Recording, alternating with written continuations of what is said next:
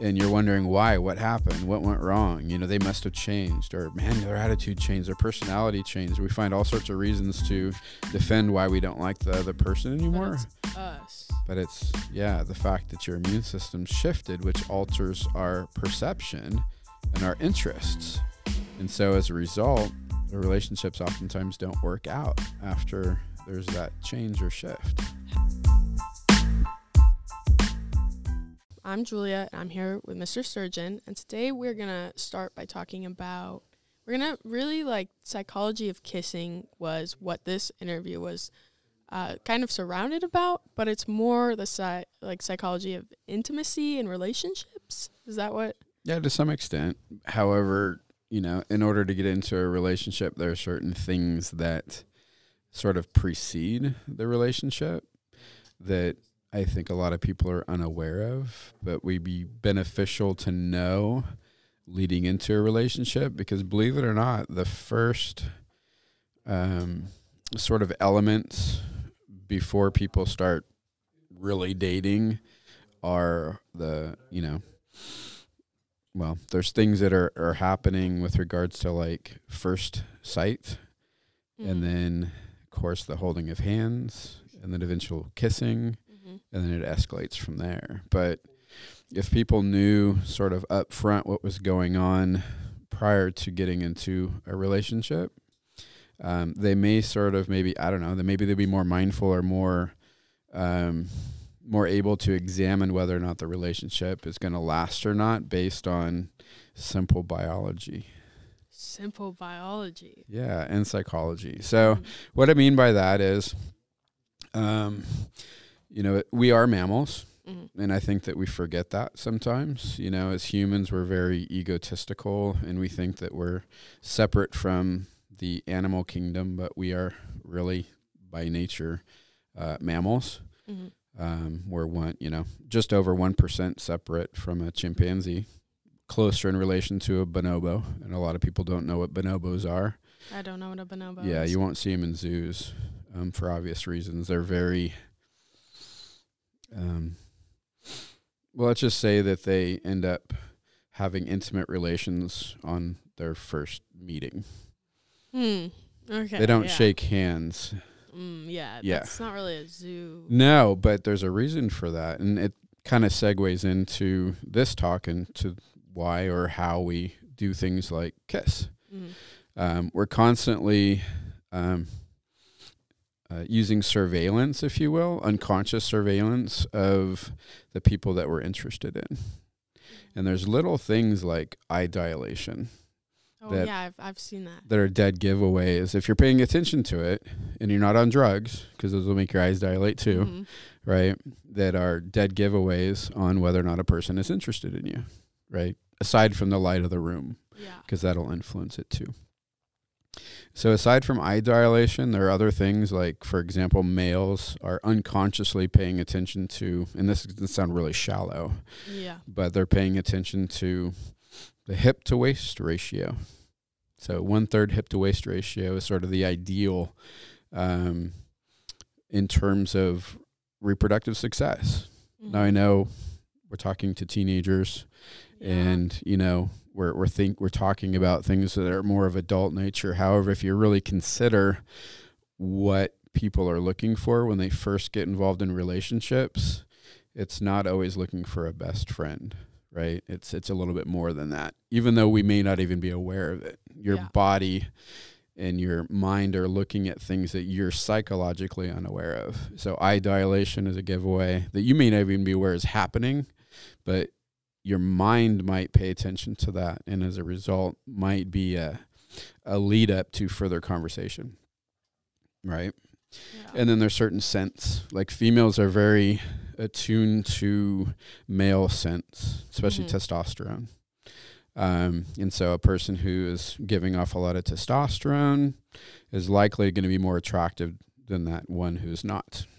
Wait, so you can scent, your brain can be like, oh, that person has a lot of testosterone. Or oh my God. And so, there's other things too, like you probably aren't aware of the markers of testosterone, which is like prominent cheekbones, deep voice, broader shoulders. Obviously, if they're tall, right? Yeah. These are all testosterone markers that we generally don't pay attention to, but many people find appealing, more Yeah. appealing than short people. Yeah. Because essentially what it's showing is strength Yeah. and the ability to be successful if you were to ever have kids, Oh. right? And so these are unconscious things that are going on behind the scenes in the female, but also you have a stronger ability to detect smells.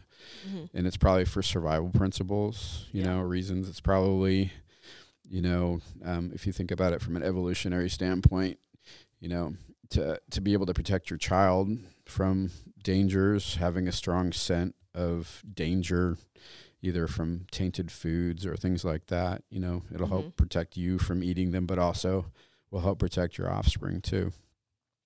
But yeah, so you're able to detect their pheromones. And because you are able to detect it a little bit better than men are able to detect scents in women, men do different things like when they kiss.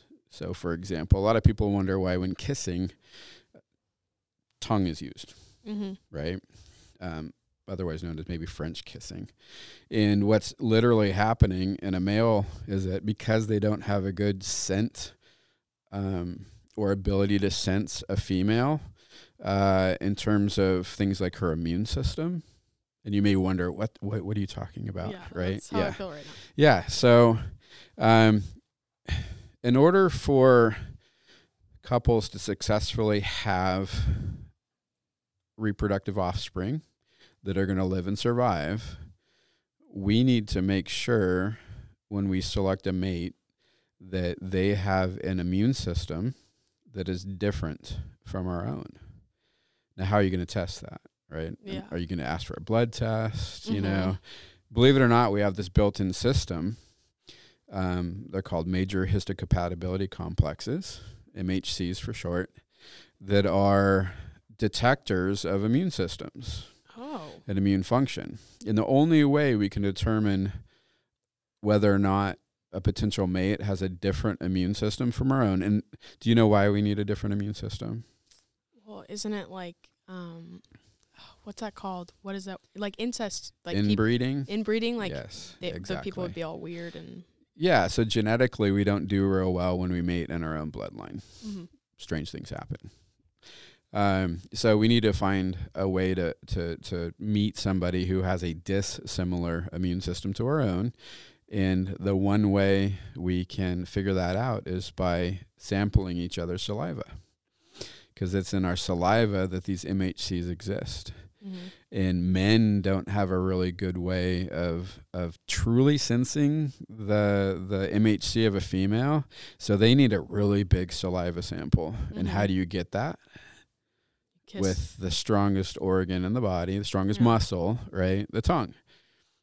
And so the tongue is used to gather more saliva. Sounds pretty gross, right? Yes. That's exactly what's going on. And if there's fireworks in that moment, that means you have a dissimilar MHC. That means you're kissing somebody who could potentially be a mate, right? They don't have an immune system that's similar to yours. Therefore, the chances of if and when that were to ever happen, if you were to have a family, then you know that the offspring would be more likely to survive. And it also has something to do with fidelity too, cheating. So if for some reason, culturally speaking, let's say that there's an arranged marriage, or let's say that someone puts you together, and let's say that you don't kiss, and there's many cultures that don't kiss on the planet before they get together for one reason or another. Statistically, those couples that have similar MHCs are more likely to cheat on one another. Because once they do become intimate after maybe they've gotten married or time has passed or whatever, or they have kids, right? At some point, the female is going to detect that there's a similar MHC in the male. Yeah. And as a result, unconsciously, she's going to look for another more suitable mate. And so as a result, both male and female are more likely to stray to find somebody who has a differing immune system. Oh. Mm-hmm. True story. So my question is, why do we hold hands? So it starts, I think, at an early age. If you think about when we're first born, we're generally held. And if you've ever been to like a NICU unit where you see preemies, babies that aren't ready to go home yet, either because they're born too early or something has happened, you'll notice the nurses are stroking their back with, either their hands or sometimes even a paintbrush, or they're stroking their head or they're holding their hands. That literally strengthens the immune system. Oh. Right. So touch strengthens the immune system. So when you're holding hands, yes, it is a sign of affection and interest. You'll notice that our primate cousins do the same thing, but it's something that I think unconsciously we know will help boost another person's sense of well-being, which includes keeping that person strong, both mentally as well as physically. Oh. Yeah. So a lot of what we're doing is all centered around survival, and a lot of it's courtship too. Mm-hmm. The things that we do are trying to appease the other person, but when it comes to physical contact, a lot of it's just investigative, psychological, and biological work to make sure that there's a suitable mate. So I would assume you know about the 5 love languages. Mm-hmm. So what if someone's not what would you do if someone's not physical touch? To them is physical touch is weird and they don't want to touch people and they don't want to be touched. What is that about? So I feel like your love language is, let's say, acts of service, mm-hmm. right? So these love languages are philosophical and theoretical, based on ideas that go kind of outside the confines of biology. Mm-hmm. And so when you get into these love languages, oftentimes they're rooted in how we're brought up. They're mm-hmm. rooted in religion. They're related to, all sorts of things that are culturally based as opposed to biologically based. Okay. And so,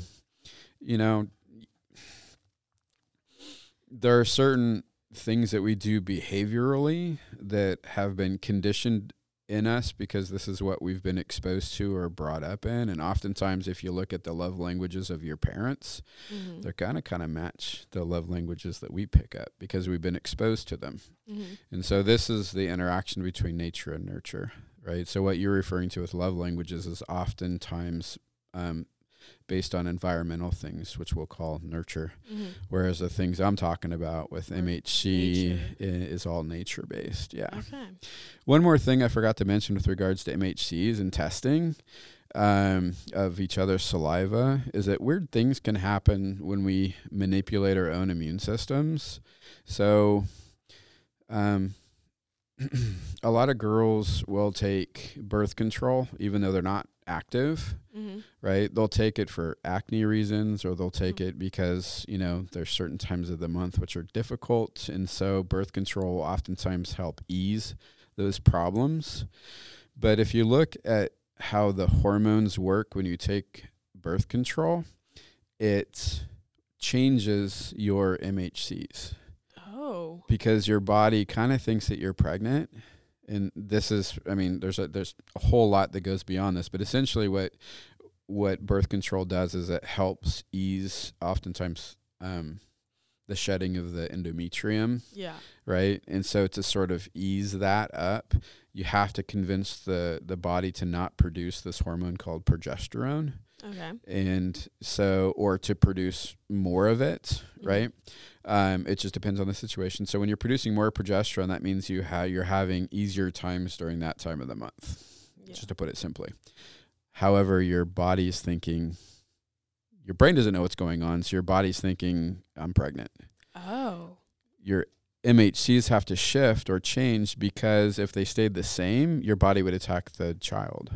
Oh, I didn't know that. So the immune system has to be different from the baby, right? So mom's immune system shifts, until the baby's born, and then it shifts back. So think about this for a moment. If you're dating somebody whom maybe, you know, you're older and maybe there's a potential mates for life, right? And you've been taking birth control for reasons other than being sexually active. You're getting together with somebody under the pretenses that you have differing MHCs because you've kissed and fireworks went off. But all of a sudden, let's say there's a time when you want to have a child. Oh, is that a thing that you get off the birth control, your MHCs switch, and next thing you know, you're not happy in a relationship anymore psychologically. And you're wondering why, what happened, what went wrong. You know, they must have changed, or man, their attitude changed, their personality changed. We find all sorts of reasons to defend why we don't like the other person anymore. But it's us. But it's, the fact that your immune system shifted, which alters our perception and our interests. And so as a result, the relationships oftentimes don't work out after there's that change or shift. That's so weird. And these are all the things that people, you know, I wish, you know, so many people are on dating sites now, you know, they're meeting people because they don't have time to, you know, actually go out on a date. There's COVID, so people are more interacting online and stuff like that. Or they'll go to these strange dating websites, you know, where all they're doing is asking questions about personality, asking questions about, you know, interests, commonality, similarities. The one thing they don't ever look into, though, are the simple biology. So I think that these companies perhaps should consider saliva samples. You know, get a saliva sample of the other person. That could be the first sort of indicator of whether or not you're heading in the right direction. Pending that is your sort of desires to find a lifelong relationship or a lifelong partner that you might want to have kids with. Do you think online dating is become a problem because of that, and also because it's so hard to know someone online? Yeah, absolutely. That, and we're always trying to put on a show. You know, we're trying to put on our best selves, and as a result, we're not being true, realistic. We're trying to, you know, peacock, right? You know, put out our plumage and, you know, make the best show possible. Yet after a few months, or maybe even possible, you know, a few years, our true colors shine through.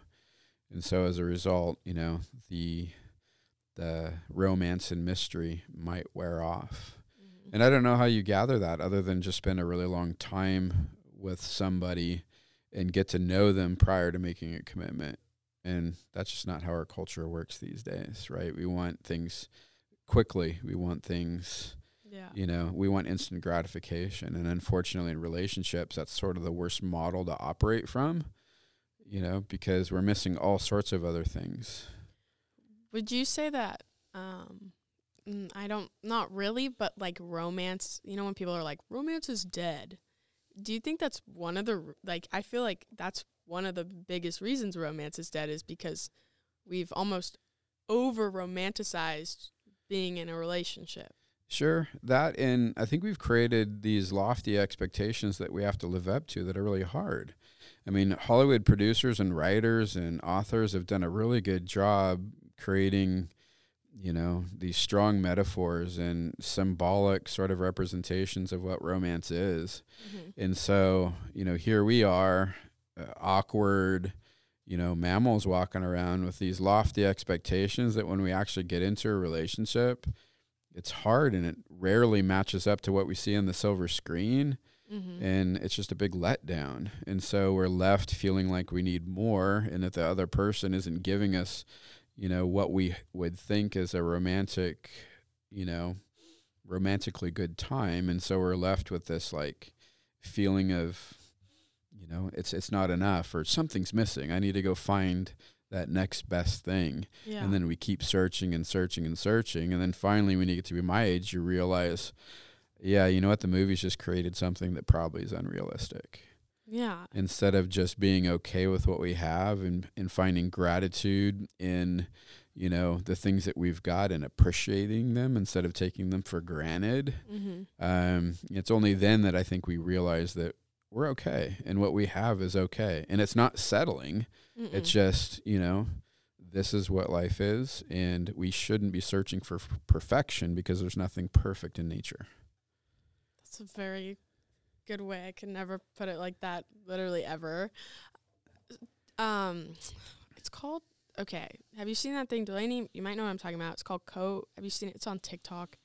I've seen it. It's called co-regulation or something where these two, it's like a couple who's been together for a while, and they'll sit and they'll just look in each other's eyes for like a whole, like, for like as long, like a minute to 5 minutes to 10 minutes. And it's supposed to, like, I don't know. I didn't know if you knew about it. It's where they're trying to like reconnect, or it's something like that. So my question would be, where do you see this in the mammalian kingdom? Do any other animals do this?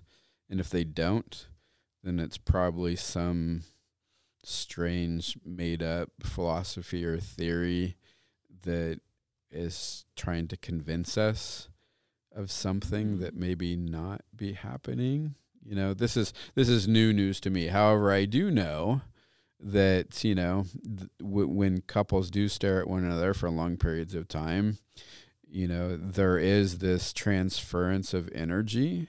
If we, in fact, me sitting across the counter from you here, our bodies don't like to be asynchronous or out of synchronicity with one another. Your heart's beating at a certain pace, my heart's beating at another pace, and we're giving off electrical impulses. If we sit here long enough, our hearts are going to unite as one. And that sounds very romantic and awkward and stuff, but it's just a biological thing that our hearts, our bodies are trying to match one another so we don't feel stressed. That's so interesting. Right? So I can imagine something like that is going on where couples are trying to synchronize with one another. And obviously, if you're in sync with one another, you're going to feel closer to one another. I mean, think about couples, you know, married couples in bed with one another, really close. Mm-hmm. Their bodies are fighting against one another's metabolism and temperature. So they kind of match one another. Oh. Does that make sense? Yeah, it does. And we see this like with female athletes and teams where they all get on the same cycle. That happens with me and my best friends. That'll happen to us. It's because your bodies don't like to be out of sync with one another. And if you're with each other long enough time, your bodies are going to find enough or a way to unify each other. So I think that's maybe what's happening.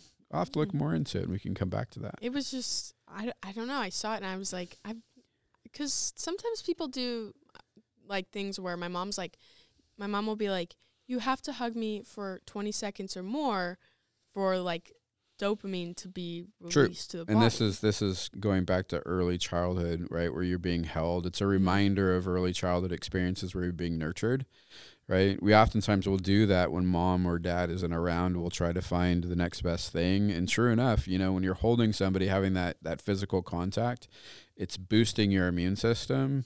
It's down regulating your sympathetic nervous system, which is that one that comes online in fight or flight. Mm-hmm. Right. So you're calling in what we call the parasympathetic nervous system, which is the calming side of you. And so when you hug, it's bringing down your blood pressure, bringing down your heart rate, bringing down all sorts of stress, right? That, you know, influences the state of calmness. And yeah, it's got to be like a minute. Yeah. So when couples are arguing, right, really going at it, the best thing that you can do is just to shut up and hug each other for like a minute. And you both feel better. It's amazing how it just sort of diffuses everything. That's interesting. Yeah. We're going to interview you. We want to about astrology a different time because we know you have a view on it. Absolutely. But I want to ask real quick, do you think that has any effect? Do you think astrology is accurate, or you think it's just a bunch of propaganda? I think it depends on a person's belief system, right? Mm. Like if you have a strong faith or belief in anything, let's use the vaccine, for example. Yeah. Right? If you, you know, when they do vaccine trials, they have control groups, you know, people that get like a saline shot, others that get the real shot, right? And then in some instances, in some experiments, you know, that saline shot is like a placebo, if you will. Yeah. They think maybe they're getting the vaccine, but they don't know. Oftentimes the immune system will respond in kind and actually prevent them from getting sick. Oh, because Right? they're like, oh, I have it. Like, Exactly. Now, some viruses are more, I'm not saying people go out and get saline shots and believe in it, and that's going to prevent you from getting a viral infection. But there's some instances where that placebo effect really works in pain relief, getting over an addiction, whatever. People in trials of like taking pain relieving drugs, if they're given the placebo, their headache goes away because they believe they took the real thing, right? that kind of like if I did affirmations every day where I'm like, it's kind of like affirmations basically, but more on a different scale. What that's doing is your brain is hearing your voice tell you something that is kind of an instruction. Feel better, feel this way. Oftentimes when we just think something, we're not going to feel better until we actually hear it through our ears. So it has to come out of our mouth, back into our ears, and then get reprocessed in our brain. So it's almost like somebody else is telling us to feel better. And as a result, these affirmations help us. It's like writing stuff down. We don't oftentimes feel better when we're upset unless we play a song, sing a song, get it out in the open, write it down. It's only through those processes that these affirmations work, right? But getting back to the astrology, we kind of got off topic there for a moment. Getting back to astrology and whether or not there's anything to it. I think if you believe in it, you're going to set yourself up for expectations, and that's telling your brain search for those things, and then you're more likely to find it than not. So if Mercury's in retrograde, it's an excuse to have a bad day. What's your sign? Just so Scorpio. Neither of us were right. I was saying either Aries or Taurus, and then she was saying Pisces. So you'd have to sit down and have a conversation with me for about an hour or two, and then I bet you'd get it right. But, I've got a teacher hat that I have to put on, and oftentimes that doesn't reveal our true personalities. Oh, yeah. I know that my mom's a teacher. She's got the teacher hat. Right? Yeah. So people don't know my religion. They don't know my political affiliation. They don't know my stance on many things, and I think that's important because as soon as somebody wears their cards on their sleeves, you're turning on one group and turning off another. And I want all my students to listen at all times, and I want everybody to sort of, feel good about what it is that I'm saying. So why give off more than I need to? Yeah. Which would include my sign. Yeah, you don't want to. Yeah, we know someone, and she's astrology is her thing. So she'll like everyone hates Geminis. So she'll, if you're a Gemini, don't tell her. Right? Like she's like, I hate air signs, but I mean, dude, come on. What a way to live, right? It's kind of crazy. Labels and stereotypes. Isn't that a problem in our country these days? Yeah. Yeah, astrology. Someone said it was bullying, but on space racism. Space racism. I've never heard of that before. That's what Brandon said because he's a Gemini. Yeah. So, I mean, anytime you sit down and you adhere to a set of principles, regardless if they're rooted in science or not, if they're influencing you to either accept a group or denounce a group, that's problematic. Yeah. Right? It's putting a boundary between things instead of taking down a wall or a fence. So, I don't really see the value in putting up boundaries against signs or saying, because this person is this sign or that sign. That's not very unifying. So I don't put a lot of credence in it. Have you ever read your astrological stuff? Sure. Yeah, I go to Chinese food restaurants and I look at the Chinese zodiac, whatever you want to call it. But I also will look at the newspaper, and, I can write a lot of words too that might make you think that I'm reading your mind. Yeah, when in essence, horoscopes to me are just really, I think someone sits there and they write a bunch of garbage and then they put it in a pot and every day they grab a different one for each sign. Yeah. There might be a little bit more to it than that, there's some really good manipulators out there who, fortune telling, they're really good at coercing a person to believe something. And I know now I've just sort of made a whole bunch of enemies. But if you think about it, there are some really good people who are manipulative to the extent to where people are willing to spend money on it, and people are willing to develop a belief system based off of what somebody is telling them because they don't have a strong enough will or personality to accept their own responsibility for their actions, right? Yeah. And so they put faith in somebody else to give them direction because they don't have the tools to do it themselves. That's sort of how I feel about it. Yeah. But does the moon have an effect on water? It does. Right? The tides change as a result of where the moon's at, right? In terms of, waxing or waning, gravitational pulls and things like that. What's our body made up of? Primarily water. So is there a gravitational effect on our own bodies as a result of these planetary things? This is a question that, because my mom's a teacher, she teaches kindergarten, first grade, so they're already whack. Every full moon, the kids are talkative, and they won't sit in their seats, and they won't raise their hand, and they won't do this, and they won't do that. Do you see that in your students where they're more whacked out on full moon days? I might attribute it to the night before when the sun or the moon is shining brightly through their windows, keeping their brains a little bit more turned on. Right? Mm-hmm. Therefore, they're not getting a good night's sleep the night before that happens where they're unruly.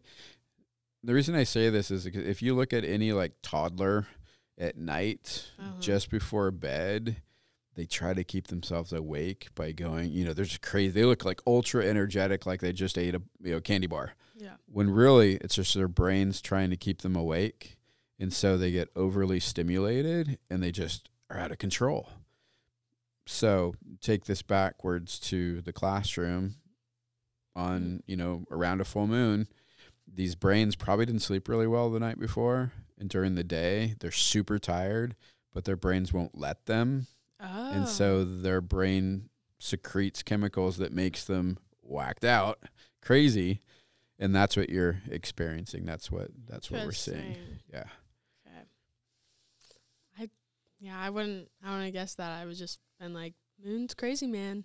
Everything psychological is ultimately biological and vice versa. There's a virtually, an explanation for everything, with regard to psychology and biology. Try to go outside that. Mm. Yeah. Yeah. Okay. Well, thank you very much. Anytime. I look forward to coming back again. Yes.